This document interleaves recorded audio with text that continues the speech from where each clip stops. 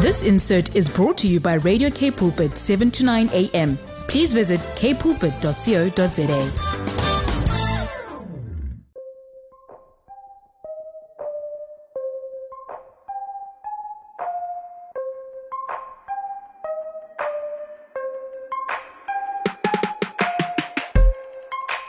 Voice of Change time. Welcome to it. It's Lauren Jacobs on Radio K Pulpit. Welcome to the show, family. I hope that you have had a wonderful day. I hope that your week has been filled with good things and miracles and hope. And if not, my prayer today is that you will experience God's presence, His peace, His power, His utter shalom in different ways in your life. And I know that, a lot of people are talking about the election results. Other people are just not fazed about it. Wherever you find yourself today, I pray that our hearts will be stirred up to know that the kingdom that we are part of, that the God that we serve, His reign is eternal. Our Messiah Jesus Christ has a kingdom that cannot be shaken, not of this world, and it is eternal. We are citizens of that heavenly kingdom, and for that we can rejoice.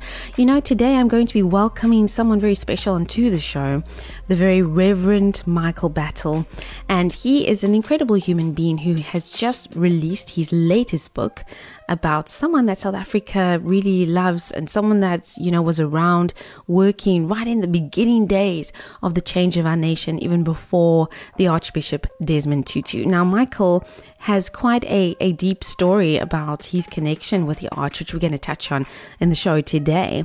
But let me tell you a little bit about Reverend Michael Battle first. He has a PhD, also obviously has a Master's of Divinity, was ordained a priest actually by the Archbishop Desmond Tutu himself back in 1993. He also has a Peace Battle Institute. It's his very own institute. He works on subjects of diversity, spirituality, prayer, race, and reconciliation. And he has served as a pastor and spiritual director to hundreds of clergy and laity. He's also served as a chaplain to Archbishop Desmond Tutu, Congressman John Lewis, the House of Bishops, and in 2008 he was chaplain to the Lambeth Conference of Anglican Bishops. He's also served as vice president to the grandson of Mahatma Gandhi, and him and his wife, Michael and his wife, were married by Archbishop Tutu. So he's walked quite a long road with the Arch, and someone that we know that South Africans really do admire and look up to, and see him in different lights, different ways that we see the Arch and different people's opinions about him. We know that we just celebrated his 90th birthday, which is quite incredible. For anybody to get to the age of 90 is amazing. And so today, Michael's going to be talking to us about his latest book. And you know what? Like I say, it is a good time to reflect on what it means to really be someone that can effect change. I think there's so many of us that long for change in South Africa. Just over the last week, I've seen a lot of people posting about hopefully change is coming. Hopefully change is here. Hopefully we can make a change. Let's make a change. And as much as what we pray for that change and we try and work towards that change, sometimes it's not realized. And I think that is part of what I hope will inspire us this evening, that we will be able to really, really take away something. As we talk about Archbishop Desmond Tutu's life, it might not just be about him, but it might be a story and a reflection that we can take for ourselves. Just a reflection on what kind of person we want to be and how we want to effect change, and how we can allow our faith to lead what we do and to inspire us to make changes in this world. And I think that is the challenge we can take with us. So with that, enjoy some music, and Michael's with me after this. Michael, thank you so much for being with me today here on Voice of Change. It's so good to have you, and I'm so looking forward to this conversation that we're going to be having, because I know we're going to be getting into your book. We're also going to be talking a little bit about your own journey, which I'm looking forward to hearing, and your, just this incredible journey that you've also had with someone that South Africa loves. But before we get into that, welcome to the show. Thank you so much for having me. I look forward to our conversation. And I know that you have quite incredible kind of affinity with South Africa as well. I know that you say that your daughter's actually studying here. So yeah, I know that it's probably quite cool to have you here on Radio K Pulpit speaking to fellow South Africans. So it's just really good to have you. And I know, you are the author of 11 books, which is quite incredible, which is amazing. And your latest book is called Desmond Tutu, a spiritual biography of South Africa's Confessor, which is a very, very powerful statement, as well as this being really a powerful book, kind of this introduction to the spiritual life of Desmond Tutu, who we know obviously as the Arch. So tell us a little bit about your connection with him. Why did you decide to do this book? What has your journey been like with him? Let us in on that a little bit. Sure. So, Lauren, the way it started out was I was doing my PhD at Duke University in the United States, and I was trying to figure out who to research and write my dissertation on. And I felt like I was inspired by God to write on the Arch. The academy where I was studying is a pretty high-powered institution that sort of prides itself mostly on sort of European discourse. Even though I was doing theology and ethics, they were giving me a hard time because they were saying Tutu have a corpus of writing. They use these fancy terms, body of work, that they wanted to judge me by. To see if they felt I was worthy to get my dissertation or not. And as I was going through that, I think it was revealed to them how ridiculous their criteria became, because, of course, the corpus, the body of work for the Arch, he did have books and he had a lot of articles. But also just in the media, oh my goodness. Even though the internet wasn't as powerful then, this was in 1992, 1993, still there was a whole lot you could gain on the Arch's life, his witness, his sermons and things like that. But to make a long story short, the providence of the Holy Spirit had it such that the Arch was on sabbatical 6 hours away from me. He was at a university called Emory and in Atlanta. I was in Durham, North Carolina, and I drove down with my hat in my hand to beg the Arch to see if he would allow me to write this dissertation. And the first thing he said to me was, "Let us pray." And when he said that to me, it just revealed to me that this wasn't simply academic work. This was a vocation. I felt almost like a biblical writer, being responsible with some profound truth that the world could benefit from. And so anyway, the Arch allowed me to come over, and I stayed in Kenilworth, and I walked over to Bishop's Court. And I was just thinking I was just going to write on some of his works, whatever books that he had, or maybe lectures.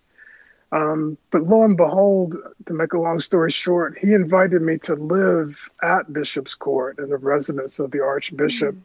And I de facto became his chaplain. When they were in an interim period needing a chaplain, the Arch ended up ordaining me an Anglican priest, and he's been a part of my family's rites of passage ever since 1993 till today. I just visited his birthday in Cape Town, his 90th birthday, October 7th, just a few weeks ago. And so anyway, to make a long story short, I was able to live with the Arch, and I was doing research, reading things that he wrote on the back of envelopes. And so that's how things got started. And I think the baptism by fire that really helped me to bond with the Arch was when I first came over, it was the assassination of Chris Hani, and I was able to be on a march with the Arch. And it's just, it put me in touch existentially with life and death as I saw police, guns, dogs, cannon fire. And I think after that incident, I found myself bonded also to the Arch. So it's just a wonderful, miraculous way that I was able to stumble upon this work.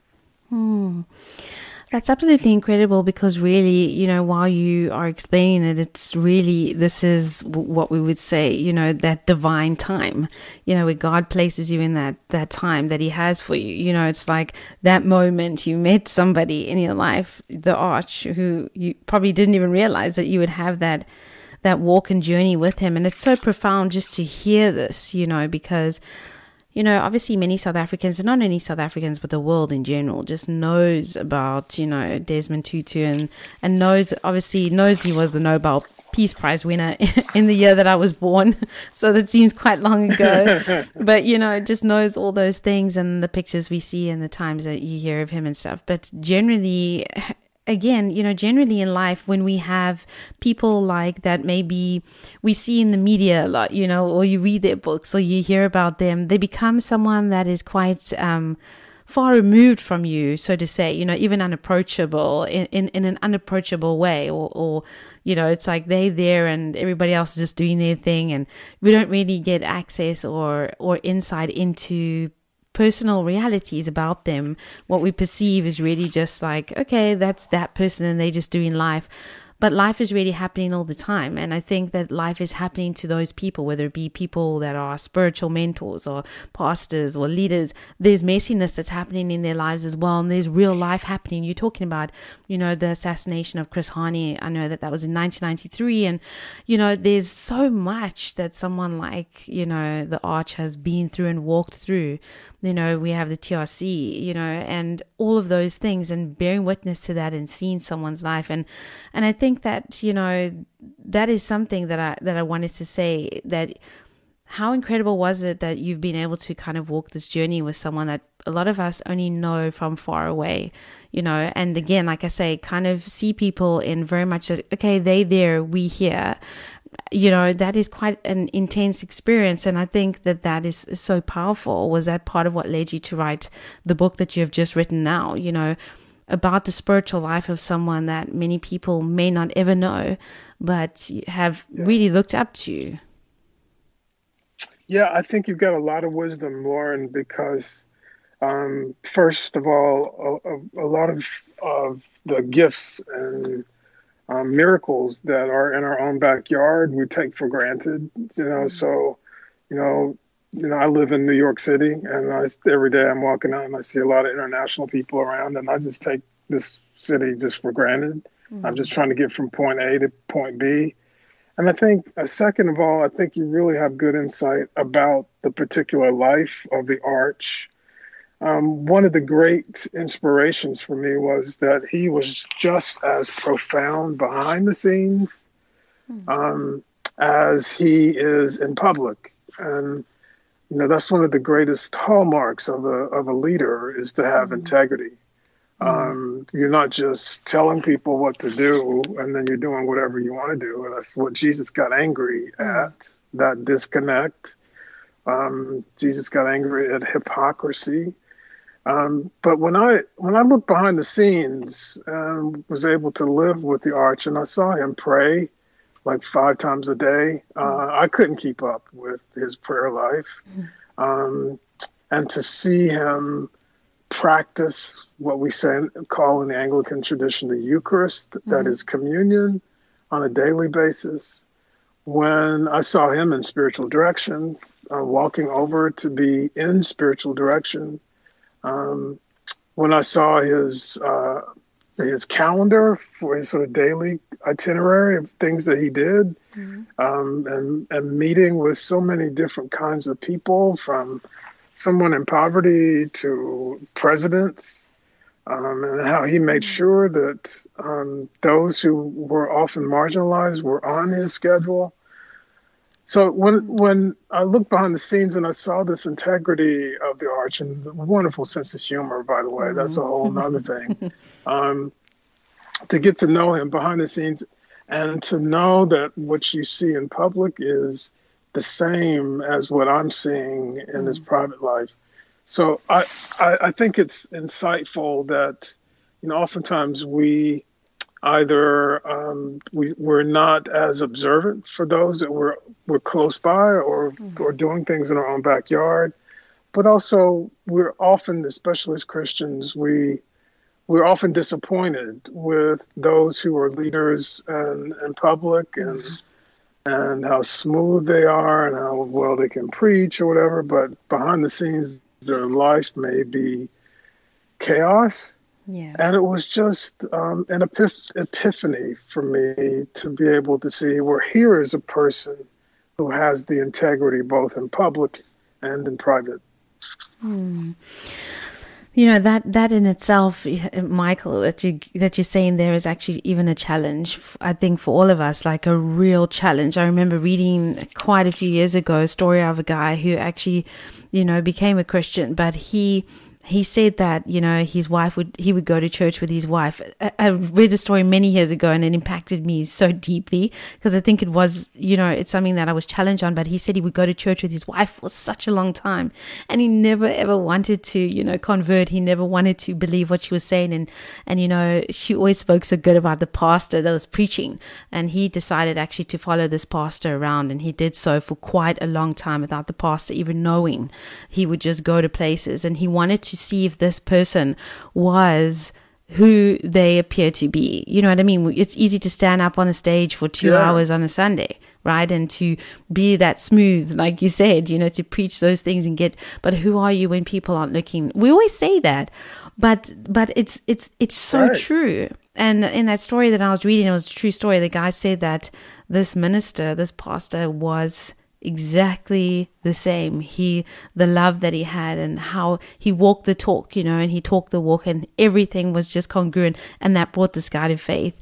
And I think that is very, very powerful because often people, it's definitely a challenge, especially for leaders, especially for any kind of leadership. I mean, not just spiritual leadership, for any kind of person that confesses faith.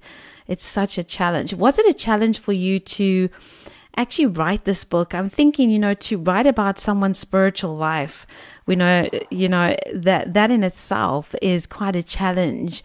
Was this a challenge for you to begin to write about the Arch's spiritual life and his practices? Or was it just something that you had observed so closely? It was just so in your heart, it just came out? Or was it something that you were challenged by? Yeah. Well, Lauren, I think it's all of the above. I mean, I think the challenge was, I really, I pursued what was in my heart and my experience of the Arch. And what they came out to be was, I make an argument in the book that he's a saint. Mm-hmm. And that argument, a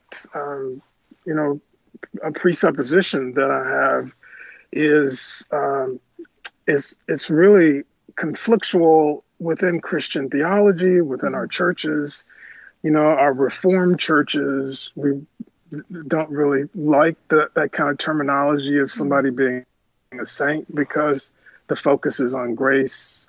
And also most of us, because of our egalitarian society in which everyone is supposed to be equal, some people think such a claim is not correct these days to call some people saints.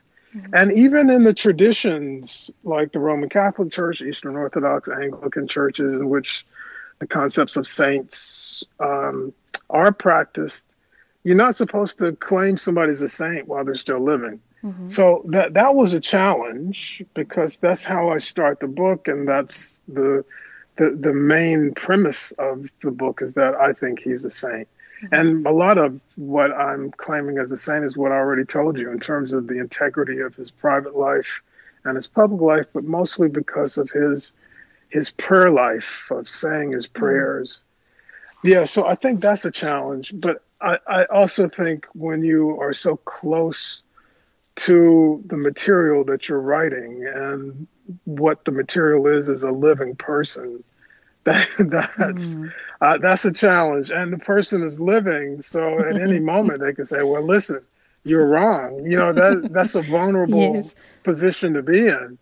So there were quite a few challenges writing this book, but I felt the non-anxious presence of God with me in terms of Mm. writing this, and I just felt like many generations hopefully can benefit from knowing. Here is someone who was a church leader that's a part of the solution. Yeah. Unfortunately, throughout much of our church history, many of our church leaders have been a part of the problem, Mm. either creating schisms, splitting churches apart, not Mm. really showing a good example of Christ.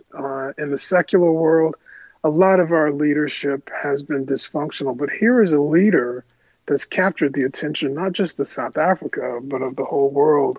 And so I felt like, there was an obligation to get this right, Mm. and to also let subsequent generations not even born know about this life. Mm. Mm. That is why I only write about dead people, like people that have passed on, so that they can't judge me. It is You're so smart. smart, so smart, and they were dead like 1,000 years ago. So you know that they really can't judge you, and neither can their family. No, but it's so true what you're talking about, because that vulnerability, and I love that what you shared.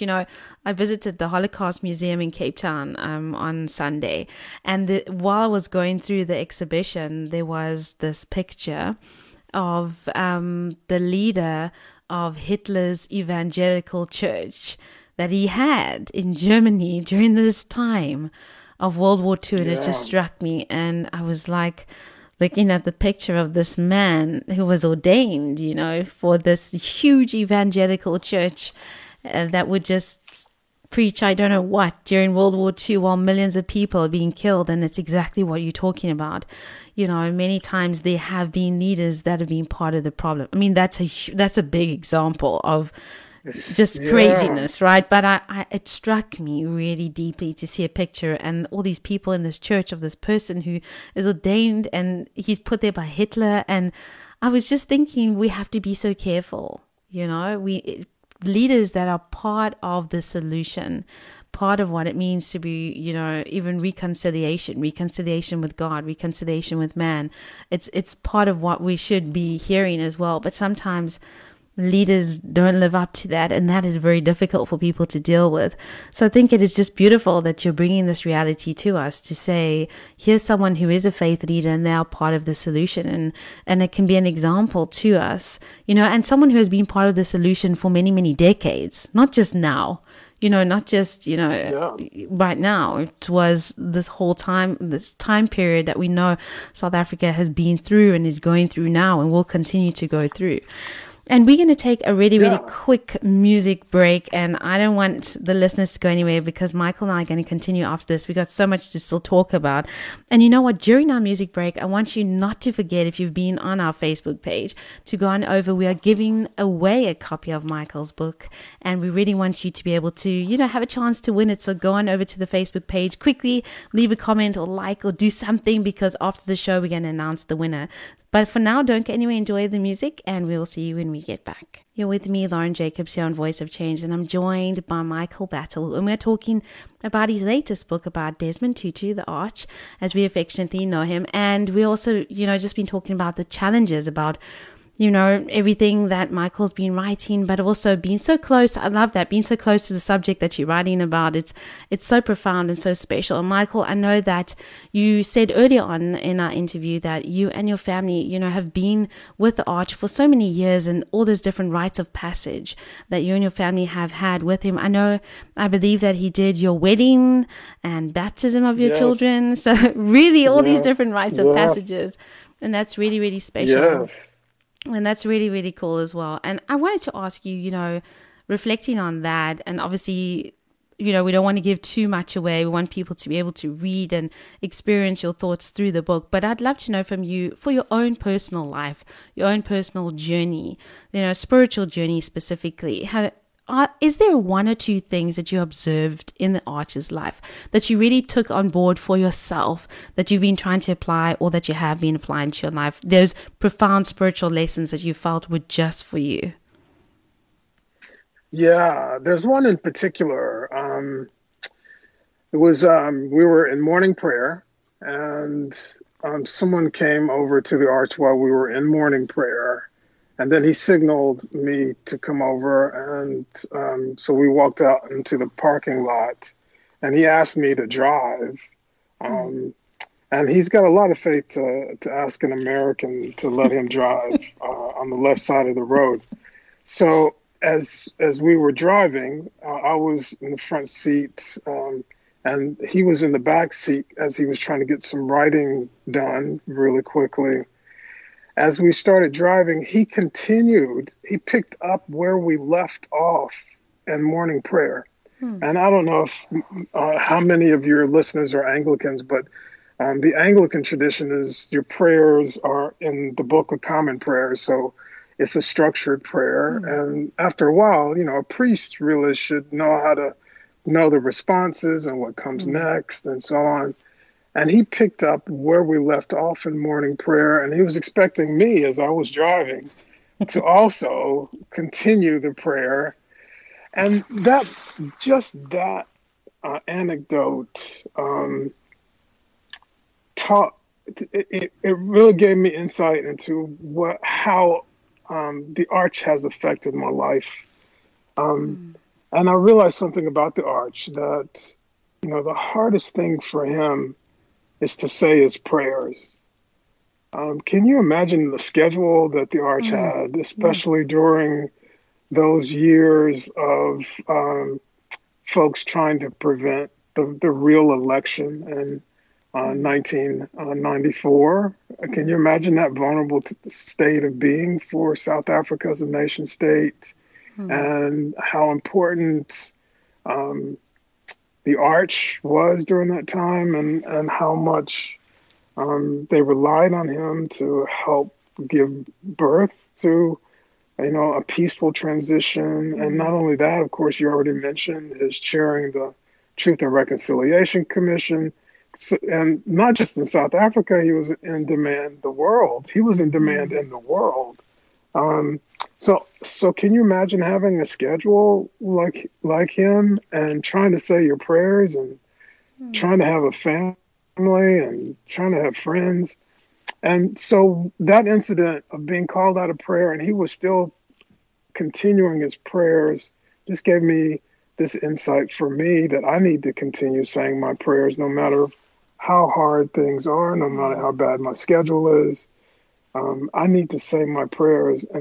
And the premise of the book also is that the power of the Arch's life was not only sustained by him saying his prayers, it was the power that gave him the words to say at the right time, the way of disarming a crowd or disarming a dysfunctional leader. All of that came from his prayer life, the insights that he gained by being in sync with God. Because, when you say your prayers, you're really just trying to be in sync with God, especially with God's will. When you say your prayers, you're practicing the presence of God. And that's what the Arch really taught me. He taught me that it takes work. And I know as Protestants and those of us who understand we're saved by grace, that's true. But I know it might seem difficult, that it takes work to pray. It takes work, consciousness. Maybe that's a better way of putting it. We have to be conscious of our need to pray, and that attention span needs to continue to be worked upon. I love that, and that is so powerful. It is absolutely true. And there's a course that I teach on how to study your Bible. And people always say, well, I don't always feel like reading my Bible, you know. And I'm like, well, it takes a lot of work to Yeah, study your Bible. It's the same as it takes a lot of yeah, work to pray. It's a spiritual discipline. And yes, it's not just based on on that feeling that sometimes comes or doesn't come. And I think that that's so beautiful. It's so profound as well. And I think that people don't realize, you know, one of the people that I really admire in the world is Aung San Suu Kyi, and I don't think that a lot of people realize the role that the Arch played in her release. You know, I mean, she was the Lady of Burma, yeah, was imprisoned in her home for so many years. You know, so mistreated, and just the incredible things that she went through. And you know, Archbishop Desmond Tutu was a key role in her being released, and her, you know, what she's done for her country. And you know, we know that Burma's in a crisis at the moment, but he was so pivotal in what was happening at that time. And I think that people don't realize it wasn't just impacts that he has made in our own country, it's impacts that have happened in the world as well.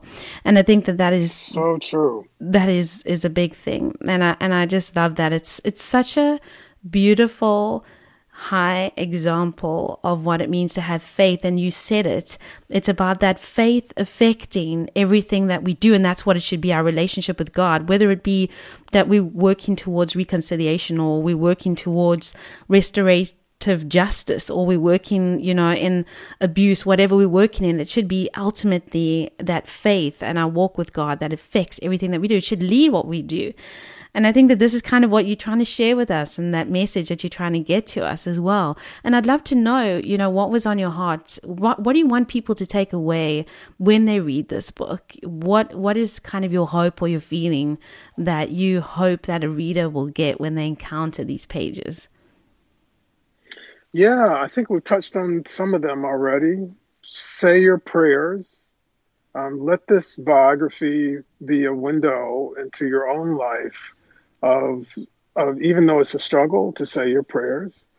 Mm, Also, to have better self-esteem as a Christian, because oftentimes in the public square, our Christian conflicts and Christian culture wars make us look bad as we air our dirty laundry in public, and we fight over all sorts of things, and it just shows the church as being divided.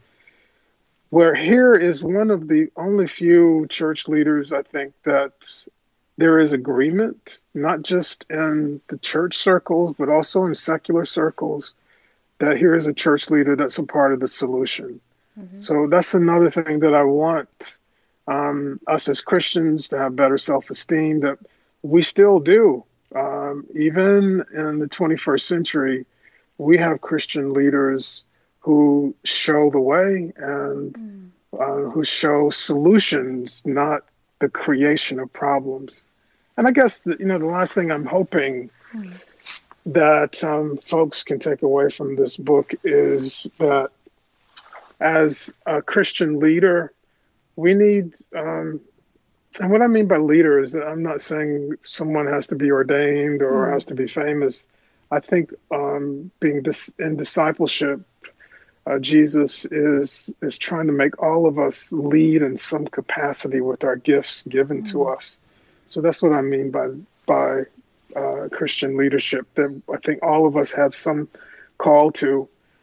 I think the last thing is that we have to be open to wherever God wants us to go. And one of my favorite sort of jokes is that if you want to make God laugh, tell God your plans.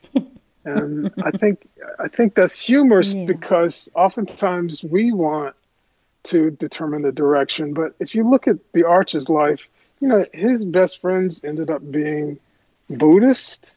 Mm, His Holiness the Dalai Lama, for example. I think the way God works in the world is God is always trying to surprise the world with hope and joy, mm, and most of all, resurrection out of the ruts that we are in. So I'm hoping those who read the book can join in this freedom that the arch shows of syncing his will with God's will. But to know that when we do that, we'll end up into places and relationships that we never thought we would be in. Mm. Well, amen. We'll definitely end up being exactly where he wants us to be and not where we thought we would be. And I think that's what makes it beautiful, this walk with God. There's incredible, beautiful surprises that sometimes get to us. And, Michael, I wanted to ask you very lastly, I am very passionate about women's history.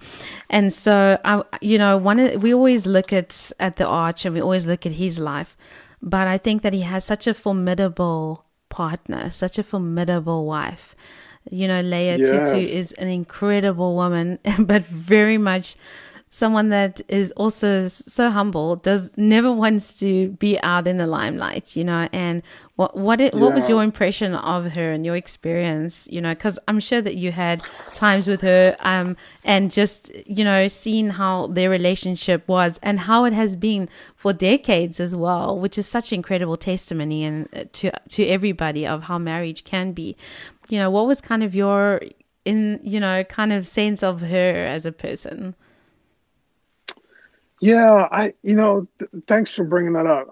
I think Mama Leia is a foundation for the Arch to have been able to do so much of his traveling, the freedom to be one for the many, because Mama Leia, held down the fort for the family.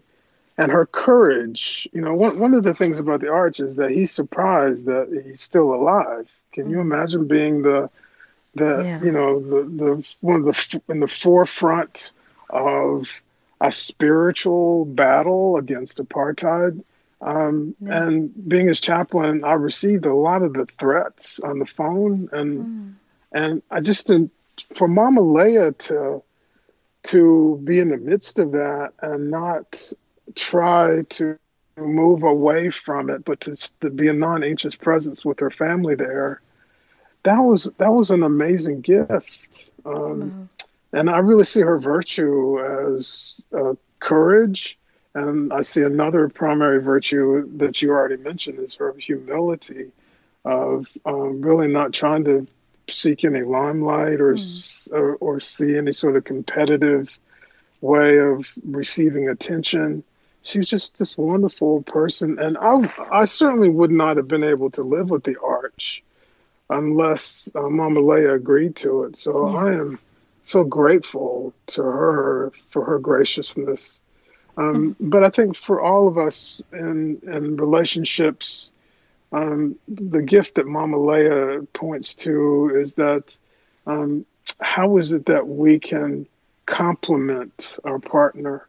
And she was able to not only do that, but to be a strong woman with a powerful identity and not see herself in competition with someone like Archbishop Tutu. And she supported him because of her own security and foundation in her own life. Well, maybe that's your next challenge, to write her story. I'll look forward to that one. Michael, I want to say... You should write it. Oh, I received that. Yes. It's so incredible, because I always think, there is so many men that we think about in church history. Okay, I'm not even going to go into secular history, but in church history, that people always now want to know, what about their wives? People want to talk about them. They want to know who they're married to and how did they, how did they respond, and how were these women? What did they feel? And these women have such incredible stories of their own. Such incredible legacies, rich legacies of their own. And we never get to really hear those stories, often. I know that I did a talk a few years ago on women's history, and I know that they were saying that only, 26% of history books are written about women, 74% are written about men. And that's a big true. number. So I was thinking this would be the Yes. story. That would be Well, just incredible. look at the Bible. Just look at Exactly. the discrepancy of, the first apostles were women, and they don't get the credit that they deserve. Yeah. Exactly. And I was doing a study, on women's words, and there's a beautiful female priest that wrote a book about how many words women speak in the Bible, and it came up to 1.2%. So only 1.2% of our Bible is women's words that they Yes. actually spoke. And that's a very small number. So we just look at that and we Yeah. have to find those words. And when they do speak, to hear what they're actually saying. And I think it's so true what you just said about women being apostles in those first churches and in that first time, but yet we don't hear about them. A conversation for another day, Yeah. definitely. Yeah. Yeah, but But Michael, the word apostle, well, just the last word here, yeah, but I yeah. mean, the word apostle means that those who are sent. And, the angel and also the resurrected Christ sends the first person, and it's a woman, to Amen. proclaim the gospel. So the first real apostle was a woman. Exactly. So anyway, Yes, but this is what I love. I just want to keep going with this conversation, and we have the apostle Jania mentioned in Romans 16 yeah, that people don't often know about, and they're like, "What? Like she's there? Come on!" Paul greets her. So yeah, this is so powerful. But Michael, I want to say thank you so much for spending this time with me today. It's been so incredible just to talk to you, and thank you so much for your just incredible work that you're doing, and totally inspired by the fact that this is your 11th book, and that is incredible in itself because it's hard writing a book. But thank you for giving us this work. Thank you for sharing with us, because there's so many things that when we read your book that we are going to take from it, we're going to learn. And I'm just really, really inspired by our conversation today. So thank you so much. And my prayer is that God will just continue to bless you and continue to lead you and guide you with his still small voice to do everything that he's called you to do in this generation. So thank you. And thank you so much for being here. thank you, Lauren. Thank you for the blessing you just gave me. And thank you for your good questions and your deep insight and blessings on your program. May it reach many, many, many, many people. Amen. Thank you so much, Michael. Take care. I don't know about you, but I always feel that, from people that come into our lives and mentors we have or pastors that we know or leaders. And, for me, I've always found that people who have affected my life in a mentorship way or someone that I've had to learn from has actually never been a pastor or a leader in that way, but it's been people who have walked through different realities in their lives. And I know for all of us, our mentors and people that we learn from or that we receive lessons from in our lives, even in a non-mentorship way, those people will maybe be people whose books we read or people whose messages we listen to or TED Talks that we hear. And these are people that really affect our lives, and we take away things from them that deeply impact and empower and change us. And again, on the other side of that, we could be that person. We could be the person that affects someone else's life in that way. And with that, we have this great power to know that whatever we do in our lives and our walk with God and our daily, realities, our daily lives that we live is affecting people and can affect people if it hasn't already. And I love how Michael just shared, just watching the Arch and seeing the things that he do and how that, impacted Michael's own walk in his own life. And I think that that's what it's all about. I think it really is about impacting other people with how we live, what we do, who we are, and specifically always about integrity. I think that integrity is a word we use often, but is not often seen. And I think that that is also part of what we can take away from today. Having integrity in our work, in our life, in our private and public spaces, where people see us, where people don't see us. To live and walk with integrity. We always talk about it, but maybe live up to that challenge. And I'm so grateful to Michael for writing this book, for being a blessing on the show today, and having spent that time with us and sharing with us. And I pray that you have taken something with you today. And if you haven't yet entered the giveaway, we are going to be announcing the winner very, very shortly. So go on over to our Facebook page and you will see who has won this beautiful book. If you haven't entered that giveaway, well, it's closed. So you know what? Next time, hopefully you will enter. Don't delay. Always get entering those giveaways. But if you've entered and you're excited, go on over to our Facebook page and we will be announcing the winner in a few short minutes. Take care and God bless. This insert was brought to you by Radio K Pulpit, 7 to 9 a.m. Please visit kpulpit.co.za.